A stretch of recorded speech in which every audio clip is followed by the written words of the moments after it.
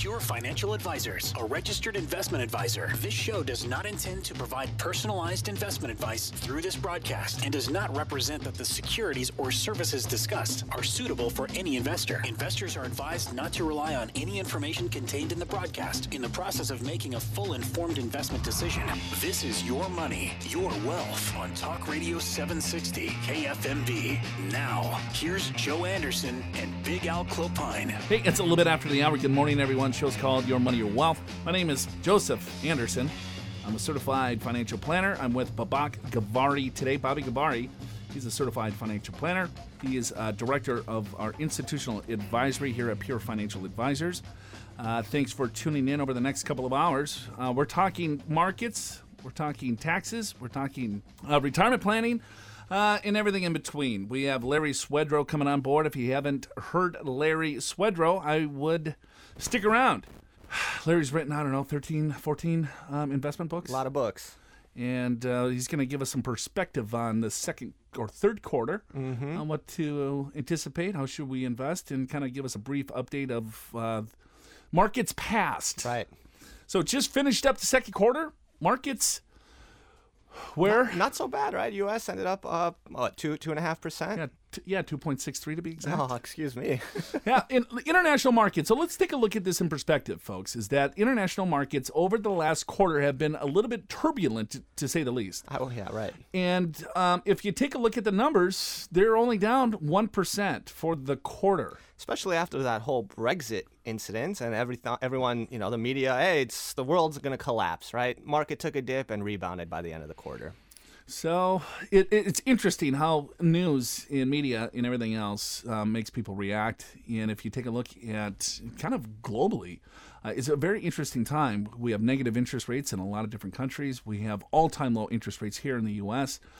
And you look at what the 30-year Treasury, is what, 2.5, something like that. The yielding, yeah, right. The 10-year is 1.5, something like that. Yeah, it's really, really low. So check out mortgage rates too. We'll see those probably dip a little bit. So maybe it's a good time to refinance.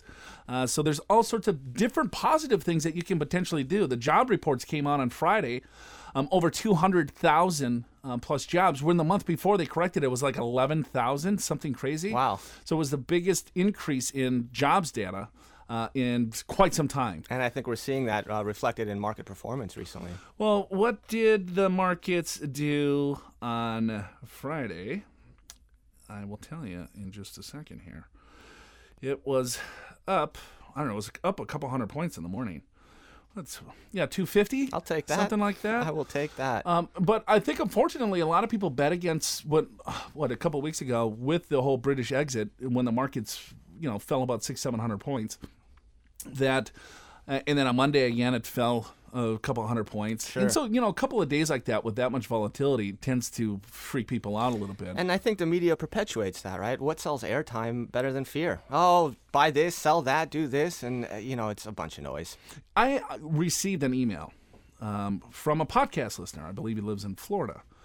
And it was an interesting email. It was like, hey, did you bet against the Brexit? Is that right? Brexit? Yeah. Close enough. I got a Minnesota tongue. It's fat. And I was like, bet against it. What do you? And he's like, yeah, my broker, bet against it. And it's like, I don't know what you... Yeah, what does that even mean? Right. So I guess when the markets fell on Friday, right, went to cash and shorted the market. And so I guess they made a little bit of money on Monday. But then if you go out through the week, and then now another week later, the Dow's above 18,000. And so it's moves like that, I think, creates buzz. Is Sure. that, hey, we believe that this is going to happen because of X, Y, and Z, and it all sounds very intelligent when someone tries to predict. But the markets are so unpredictable. And I mean, that's the thing. Today's market price reflects all available information. Exactly. And I was trying to explain that the other week, and I probably did a very poor job doing it, because it's already known. It's priced in. It's priced in. And so if you take a look at, all right, well, tomorrow or Monday, when the markets open, is it better news or worse news, the same news or different news? That's what drives future performance. I'll use what Volkswagen, I think, is a great example. Nobody knew they were cheating on their emissions test, right? That information becomes public. Well, except for Volkswagen. Exactly. The outside public, right? So you can't trade on that unless you know it. That information comes out, earnings drop, the stock price reflects it. It's just too difficult to predict. Well, yeah. Well, if you know it, you can trade on it, but then that's insider trading. And then you're what? Different type of retirement there? It could be if you get caught. Right. It's jail time. So that's not what we're going to talk about on this show today. It's funny. I got into this business in 1998, and what I felt my job was to basically scour the universe of investments and try to pick managers, right, that had a good track record. Sure. And then you say, all right, well, these individuals are smart, and that they understand what's going on in markets. I'm right out of college, right. 25 years old. It's like, okay, well, here, what's my job really? What am I here for? Sure. It's basically that I thought is our job was to predict the future. Is that all right? Well, here, because I love finance, I love the numbers, so let's read and study and get involved with all of this. And then we can see trends, and then those trends will have a predictive future value of a particular, advice. A lot of people think that. And I think some people potentially can do that. Sure. Right? And I'm not saying that people can't. It's just the probability of them getting it right over a long period of time with high success is very, very low. Exactly. I mean, investing is all about probabilities and increasing your odds of success. I mean, there's plenty of managers. Bill Miller ran that Legg Mason Value Fund and outperformed the S&P for 15 years in a row.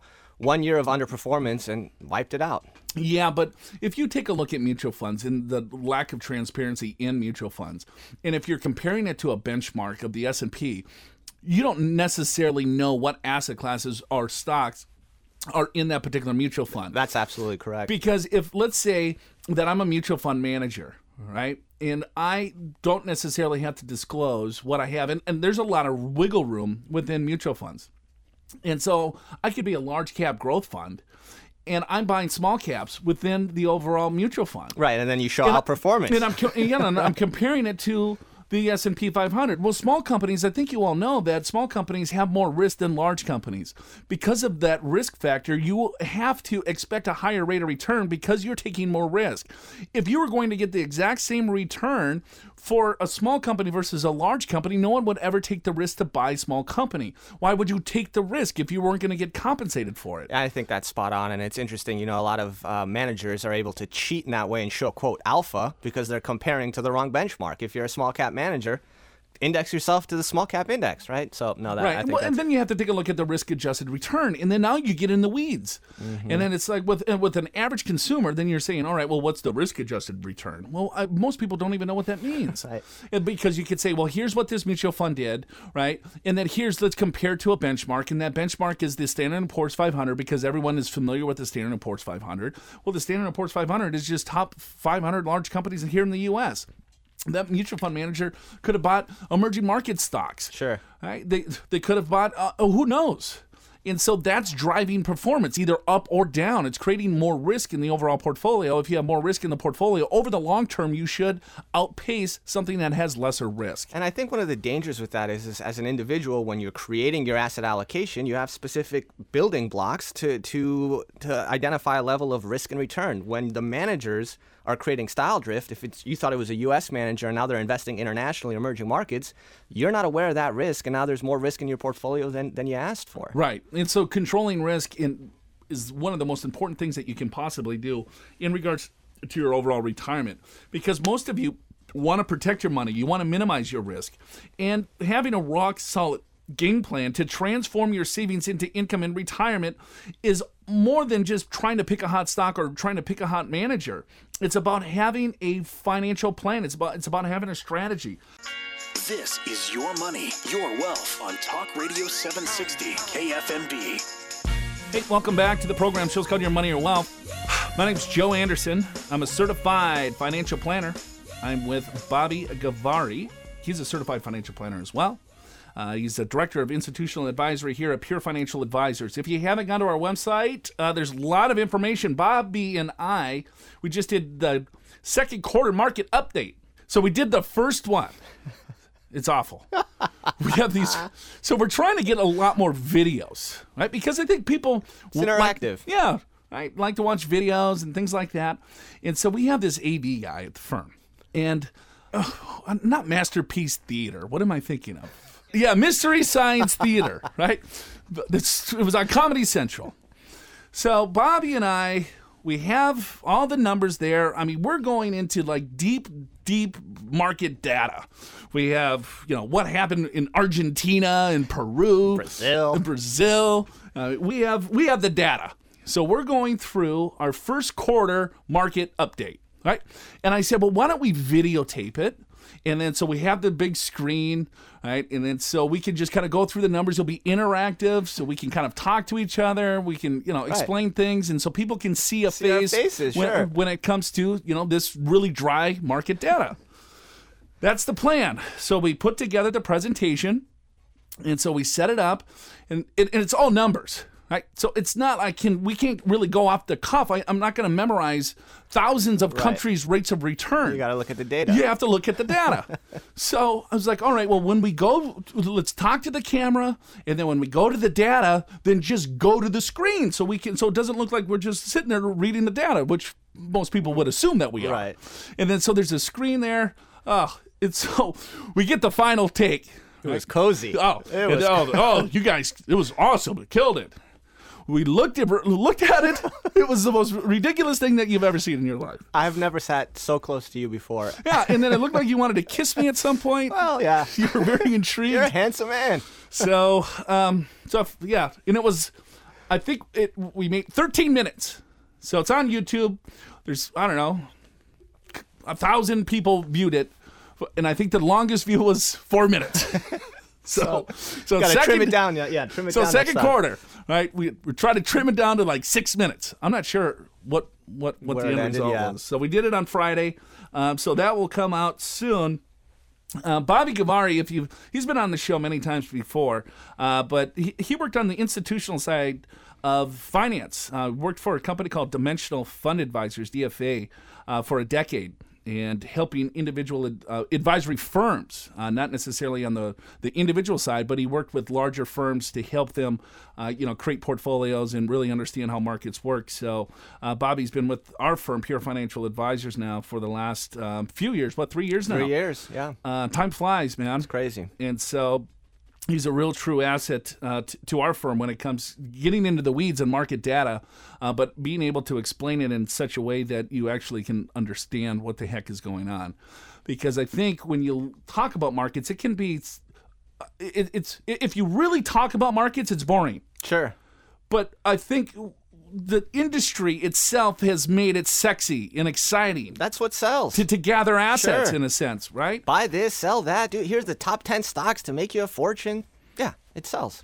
So, but yeah, check it out if you like. It will be up on our website probably by Monday or Tuesday. We'll see how if it looks like scientific master theater piece or whatever that. Don't hold it against us. Yeah, we're learning. Yeah. We have the data, so don't judge us on what the production looks like. I'm not the cameraman. I'm just the guy behind the guy. So, hey, I want to dive in a little bit later in the show. There's some emails that you guys send us, and a bunch of different questions in regards to like 529 plans, 401k plans, rollovers, taxes, and things like that. So I'll make sure I'll get to those emails. If you ever want to email the show, you can always go to info at purefinancial.com, info at purefinancial.com. If you're not familiar with our firm, Financial Times just ranked us in the top 300 registered investment advisory firms here in the nation. So we're really proud of that. We manage $1.4 billion of client assets. And we're a fiduciary. That's kind of the buzzword that you've been hearing around. And we've been a fiduciary 100% of the time. So anytime you work with an advisor, make sure that you get that in writing, that they will act as a fiduciary 100% of the time, because they might act as a fiduciary in one aspect of the meeting and then they flip a hat and then they're a commissioned salesperson on the other side. And if that's what you want to work with, that's fine. Just understand what you're getting and make sure it's disclosed. So enough about that. I'm kind of burned out on fiduciary and Brexit and everything. All the buzz terms. Everything else that you just get that you hear. If you haven't heard, Social Security changed a couple of different rules here. So I got this 10 surprising things you don't know about claiming your Social Security benefits.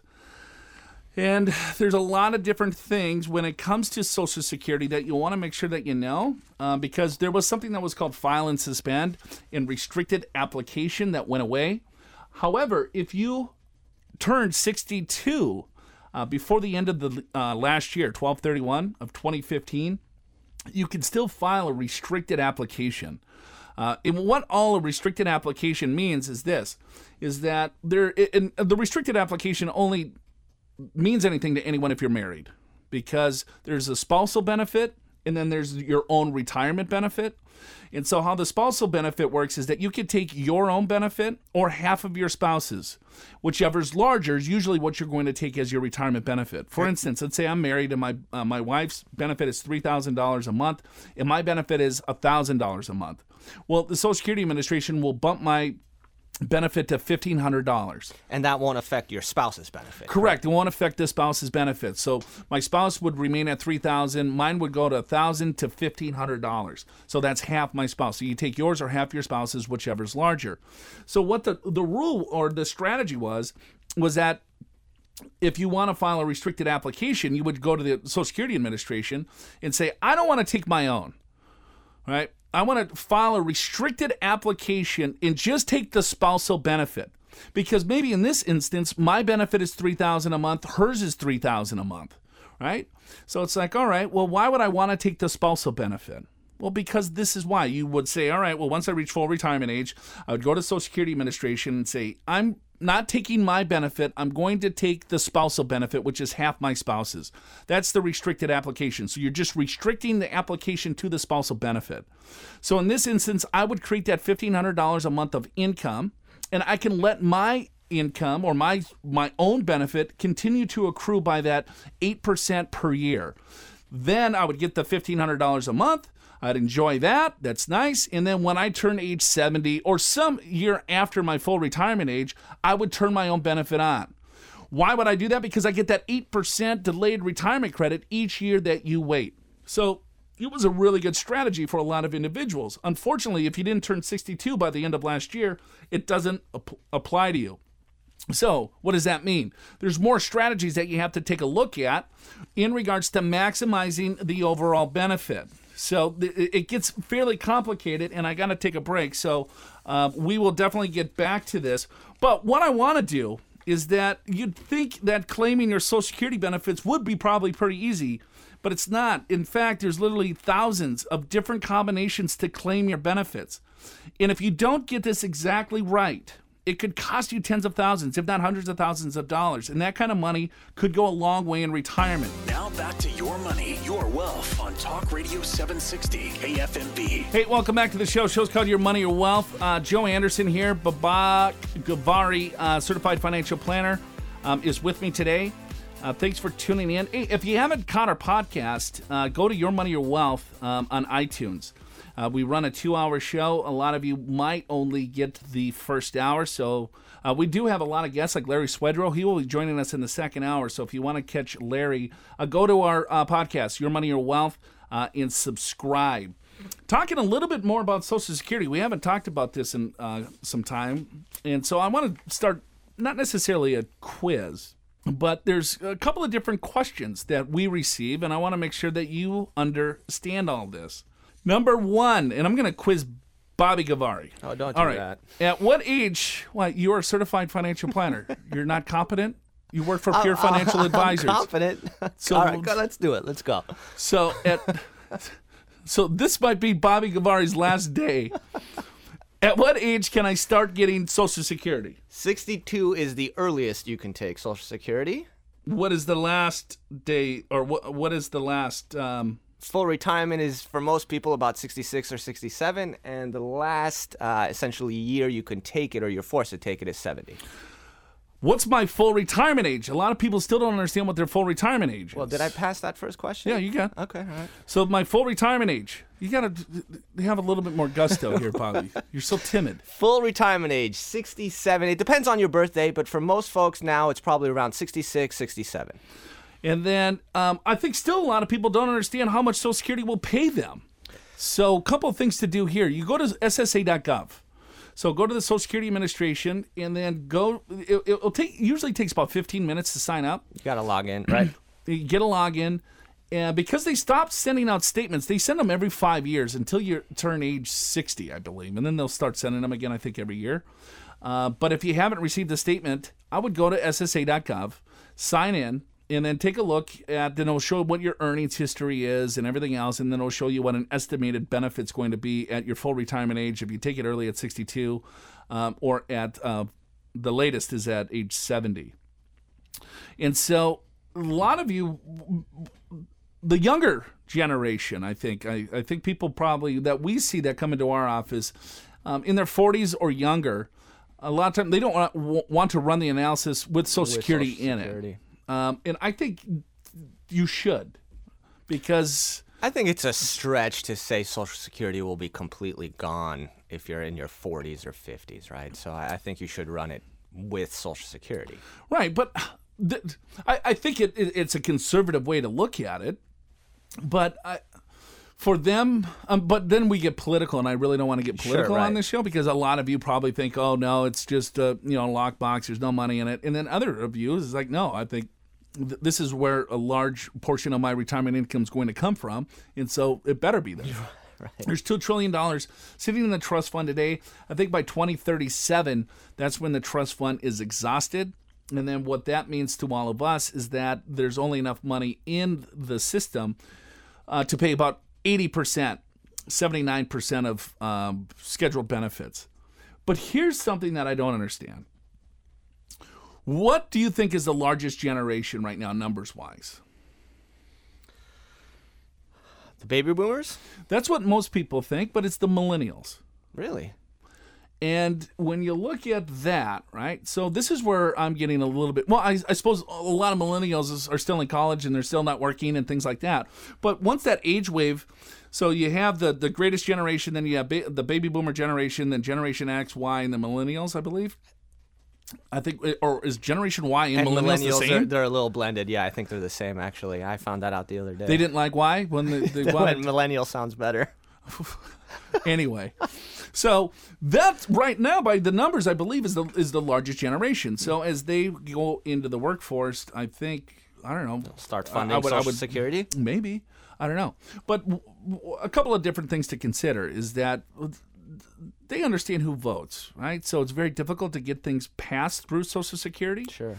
They snuck that bill in us in the Bipartisan Budget Act, right, last year. Mm-hmm. But what they did do is they grandfathered people that were at full retirement age or approaching full retirement age. So when you're in that 60 range, they usually don't mess with the benefits, and if there were some claiming strategies at that point, they keep them. It's the other generations, I guess, that kind of gets hurt, which is unfortunate, because everyone's Social Security's full retirement age was age 65, and now they pushed that up to 66 to 67. So a couple of things that they can do, right? Continue to push out the Social Security. They could, reduce the COLA, which they have done over the last couple of years, right? So the cost of living adjustments on your overall Social Security benefit. Was there even an adjustment last year? No. Right.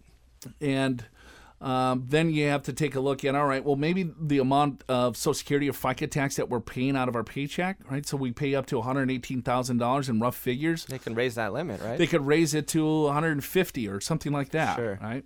So there's different things that they potentially can do. It could be a combination of all of them. So a couple of things to do is to make sure that you, get your overall benefit.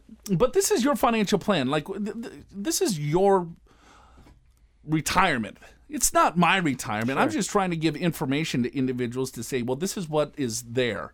So when you construct your overall plan, you could say, you know what? No, I don't think it's going to be there. Then don't count it. Then you're going to probably need another $1 million in your overall nest egg. Millennials now, or people right in their 30s and 40s, they're going to need a couple $1 million, $3 million, right. $2.5 million to provide themselves with a retirement lifestyle, is what some statistics say. That's a ton of money. Well, and I think with longevity itself, right, people retire in their 60s and 70s. You got to create your own income. If you're living into your 90s, 20, 30 years, that's a very long time. Money's got to grow. So you got to start saving sooner that you can save. The better power off of you're gonna be. compounding. So little things there, but going back to some of the changes when it comes to Social Security, we talked about the restricted application. So if you're at 62 years of age, you can still do the restricted application. Now, you had to turn full retirement age by April 29th to do file and suspend. You can still suspend your benefits, though, which I think most people still don't really understand. So let's say you're already claiming your Social Security benefits. And then you realize that, hey, maybe you want to go back to work. Maybe your spouse is making more income. Maybe whatever. Who knows? You could suspend the benefit, all right? And so you've already taken money from it. You can suspend it. And then once you reach, let's say if you take it at 62, you collect for a couple of years, and then you're like, you know what, I'm bored. I want to go back to work, or I want to do something else. Because if you claim your Social Security benefits prior to your full retirement age, and you have income over about $15,000. Every $2 that you earn after that, they take $1 back. Right? So it doesn't make a lot of sense to claim your benefits early if you're still working. But once you reach your full retirement age, that could be 66 or 67 or somewhere in between, right? Then from there, it's like you can claim your benefits and work, and they're not going to reduce those benefits. They're not going to take any dollars back from you. So going back to my point is that maybe you claim benefit at whatever age, and you're thinking, you know what? I'm probably going to live a lot longer. I'm really healthy. I want to go back to work. I don't necessarily need this income. You can suspend those benefits. If you're over the full retirement age, those benefits then will continue to accrue by 8% per year. So it might make sense for some of you, or if you took it early and you made a mistake, right? You potentially can suspend them and have your benefits continue to grow. If your benefits are a lot larger than your spouse's benefits, right, and you claimed early, right, or you claimed at full retirement age, and you're thinking, hey, we might deplete some of these assets faster than we anticipated, so I have to go back to work and save some more money. It might make sense to suspend those benefits, because then those benefits are going to continue to accrue by that 8% delayed retirement credit, and then you start claiming them again at age 70, you're going to have a lot higher benefit. And if you predecease your spouse, then your spouse would get the higher of the two benefits. So it's an insurance play. Now back to Your Money, Your Wealth on Talk Radio 760 KFMB. Hey, welcome back to the program. Show's called Your Money or Wealth. Joe Anderson here, certified financial planner. I'm with Bobby Gabari today. He's a certified financial planner. He's a director of institutional advisory at Pure Financial Advisors. Check us out online, purefinancial.com, purefinancial.com. CNBC came out with this, Bobby. You can't feel secure in retirement if you don't have a good idea how much money you'll need, right? That's a fair point. But if you believe a new Legg Mason survey, you may have to save far more than you think. Investors surveyed by the global investment management firm said they will require an average of $2.5 million in retirement to enjoy the quality of life they have today. $2.5 million. That's about $2.2 million more than the average balance of $385,000 those investors actually had in 401k and similar retirement plans that were surveyed. Frightening. That is frightening. Which might help explain why only 40% of the 458 investors surveyed said they are very confident in the ability to retire at the age I want to. So 40% said they were very confident.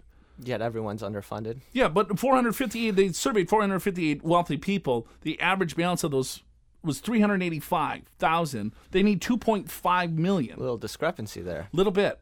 Right? So here's a quick thing that I want people to do for their overall retirement. I want you to do a dry run through. And this is real quick and easy way to see if you're on track, not on track, or what you need to do to get on track. And this will bring more confidence to you, because if you have more confidence, that's always a good thing when it comes to your finances. Take a look and figure out what is your Social Security benefits going to be. If you're married, take a look at you and your spouses. Find out what that number is. If you have a pension, right, take a look. What is the pension income going to be? Take some time, figure it out, call the pension people, right, and get your estimated benefits, right? It might take a couple of weeks, Right? Don't try to guess at this. They'll give you the document, and you can say, hey, I want to give me from 62, 65, 66, or whatever There's age, options, right? And then they'll look at different, they'll look at your service credits. They'll look at, all right, how long have you worked for the company, your age, when you want to retire. And then they'll give you a form and tell you an estimated benefit. If you do have a pension, I would encourage you to do this. Then you look at your Social Security statements, like I just told you last segment. Go to SSA.gov, figure out what a good estimate's going to be for your Social Security. Add those two together if you do have a pension and figure out what that fixed income's going to be. That's the starting point. That's the starting point, right? Then take a look at all of your investable assets. So I want you to look at your 401k plans, your IRAs, your 403bs, TSPs, 457s, your mutual funds, stocks, bonds, whatever that you have. Add up all of those figures, okay? It's easy to do. You get the statements, take a look at it, put it on a sheet of paper, add them all up. And then I want you to take 4% of that total balance. So let's say you add up all of your balances and you have $100,000. Take 4% of $100,000. That's $4,000, all right? So then you add those two numbers together, and then that's the maximum income that you can spend. So the for your $4,000 retirement. plus your fixed income sources. Yes. So you take a look. Let's say you're married. You look at your Social Security benefits for you and your spouse. You take a look at your pensions if you have one for you and your spouse. Maybe you have real estate portfolio. Take a look at the real estate portfolio for you and your spouse. And then maybe all of those dollar figures add up to $50,000. But I had the $100,000, so I take 4% of that. That's $4,000. So my max spending is $54,000. So if that is comfortable for you, all right, well then, hey, you're on track. If it's nowhere near what you're spending today, well then you have some work to do. So I think that's the starting point, because then that can put things through the asset test. I mean, essentially, you want to see what your shortfall is after all those fixed income sources, right? Will your portfolio be able to supplement the rest of the income you need from your savings? Exactly. So the 4% rule is a decent rule. Rule of thumb, general. When you're looking at planning for retirement, right? But when you start taking distributions, you got to be careful. You just don't want to go blindly and take 4% out of your portfolio.